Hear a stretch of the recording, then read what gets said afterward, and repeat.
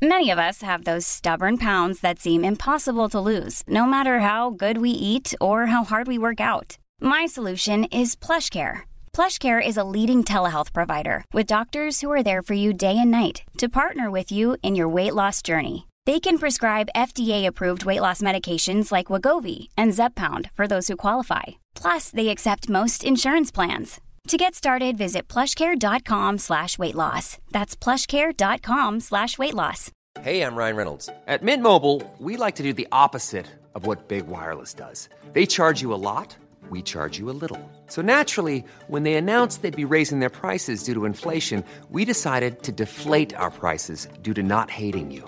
That's right. We're cutting the price of Mint Unlimited from $30 a month to just $15 a month. Give it a try at mintmobile.com/switch. $45 up front for 3 months plus taxes and fees. Promo rate for new customers for limited time. Unlimited more than 40 gigabytes per month. Slows full terms at mintmobile.com. Hi, everyone. It's Allison Graves. Before we get into today's episode, I wanted to mention something important. For the last week and a half, our newsroom has been covering protests throughout the Tampa Bay area in response to the death of George Floyd, who died at the hands of a Minneapolis police officer on May 25th. For the latest on this story, please visit tampabay.com and follow us on Twitter, Instagram, and Facebook.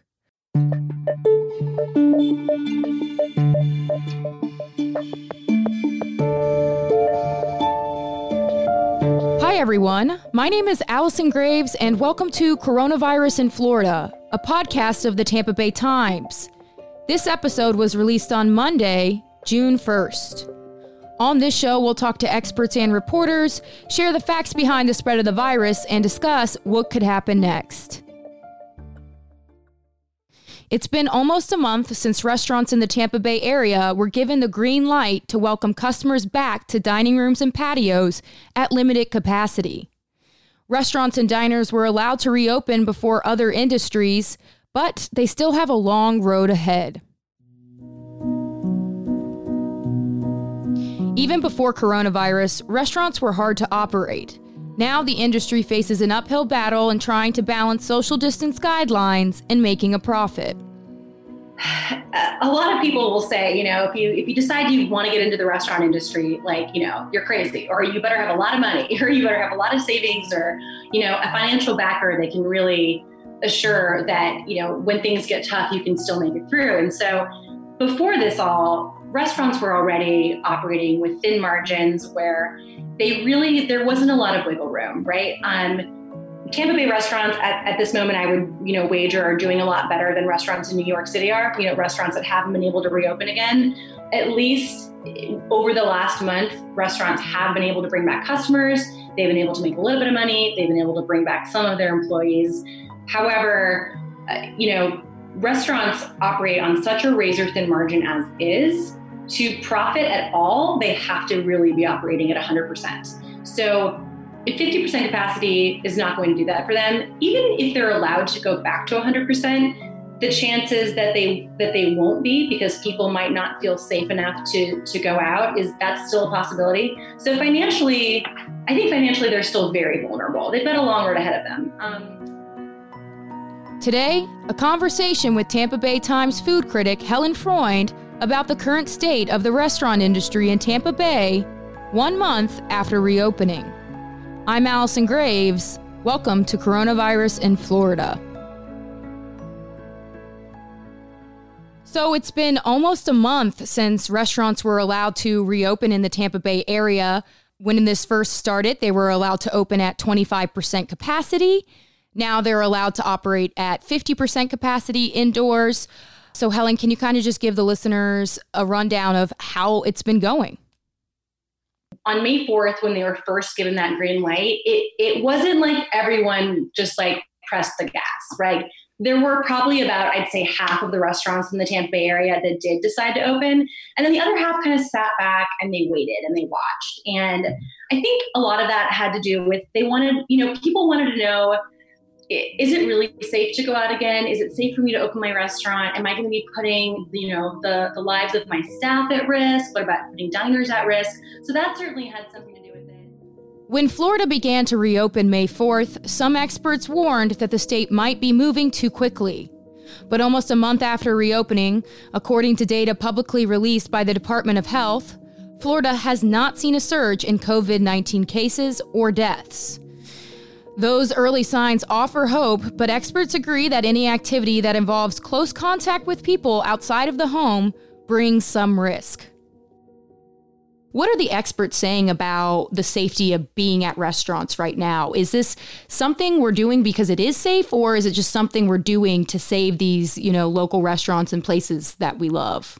Yeah, that's a great question. And I think, that's the question on everyone's mind right now. And we've all read those sort of do's and don'ts lists at this point, right? All of the experts are going to agree there is a risk, right? There is a risk leaving your house and being around other people that you don't live with, right? That's as far as we know, and I'm certainly not a health expert myself, but the pandemic isn't over. The coronavirus is still a very, very big issue, and our numbers could spike again. So going out to eat at a restaurant, going shopping at a store, doing anything where there is going to be some risk, right? I think that most of the experts agree that sitting outside is still advisable to sitting inside. Wearing a mask when you get to the restaurant and when you leave is also advisable. Some will say that you should try to have it on during the meal as much as you can. That can be a little difficult. You obviously can't have a mask on while you're eating or drinking. And then, of course, you do want to make sure that you're washing your hands a lot. If there's hand sanitizer there, which there should be, you should be using that as much as you can. I think, once again, the advice would be that if you are elderly or immune compromised in any way, dining out is probably not a great idea right now. If you are feeling healthy and you are by yourself and you feel like that is a risk that you can take on, then it's up to you. Mm-hmm. And I think that's maybe the biggest problem with this is that at this point, it's really all on the individual as to what we feel safe doing. And that's a big decision everyone has to make on their own. Those risks still exist today, but as time has gone on, more people have opened up to the idea of dining out again. Those places did not get right back into the game. What happened then over the next couple of weeks is that you started seeing this very slow trickle of people starting to become more comfortable going out. And all of a sudden, restaurants were getting packed again. And at that point, when restaurants were allowed to open at 50% capacity, I feel like most restaurants decided, okay, I'm still going to do takeout and delivery, but if I do dining in-house service too, that, it's still not enough to profit at all, but at least it would make a little bit more money. It would help with payroll. It would help bring back some of their employees. So yeah. And the same goes with diners. I think at this point, there are still a lot of people that are feeling some trepidation about going out, or a lot of people I know are not going out to eat yet. But at the same time, when I go out, even if I'm just driving by a restaurant, it's very clear to me that there's a big chunk of the population that feels completely okay with it too. Restaurants have changed a lot in the last 3-4 months. Takeout and delivery are more common. Outdoor eating is being done more and more, even in Florida during the summer. Do you think we'll continue to see even more changes in the future? Yeah, definitely. I think the entire industry really has gone through a big shift, for obvious reasons. But I think going forward, some of the things that we've seen start during the coronavirus pandemic, we're going to continue to see more takeout and delivery. Without a doubt, is not going anywhere. People are going to hold on to that, because even though there are people going out to restaurants, more comfortably, there are still a lot of people that just do not feel comfortable eating their home, or they certainly don't feel comfortable eating at a restaurant. So takeout and delivery is here to stay. Fast casual, like I mentioned earlier, is definitely something I think we're going to see more of. I think as restaurants that are say they're about to open for the first time, they may start retooling their concepts a little bit too. More outdoor seating is certainly something we'll see of. And yeah, it's summer in Florida. We're in for a rough couple of months, unfortunately. I wish there was another way around this, but I think for the most part, people are still going to feel more comfortable eating outside. So I guess get ready to sweat.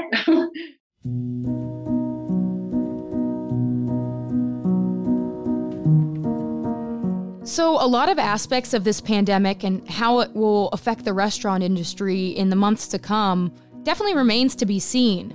But I guess, is there any part of you that imagines a future where the whole restaurant industry comes out of this and is just better all around? So not only are they adapting to coronavirus and the pandemic, but they're also fixing some of the issues that persisted before then. Sure. Yeah, optimism, right? Yeah, I am really going to try to be positive thinking on this one. Yeah, I think that restaurants could come out of this better. I think now I'm like, I don't know. I guess the idealist in me thinks that coronavirus will be the thing that gets people to talk about the industry more. And as people talk about it more, they'll understand how it works. So maybe in talking and understanding it, maybe some change could be made.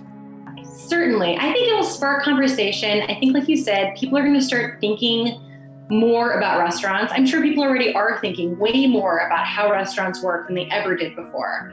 And I think that is going to hopefully spark some real change. It remains to be seen. I think the restaurant world is here to stay. It's an industry that we love and that we need and that we depend on. It might look very different, but maybe that's not such a bad thing. Okay, everyone, that does it for today's episode. As always, for the latest information on coronavirus in Florida, you can visit tampabay.com/coronavirus. Also, if you like the show, please subscribe, rate, and review us on your favorite podcast platform. This has been Coronavirus in Florida. Thanks for listening.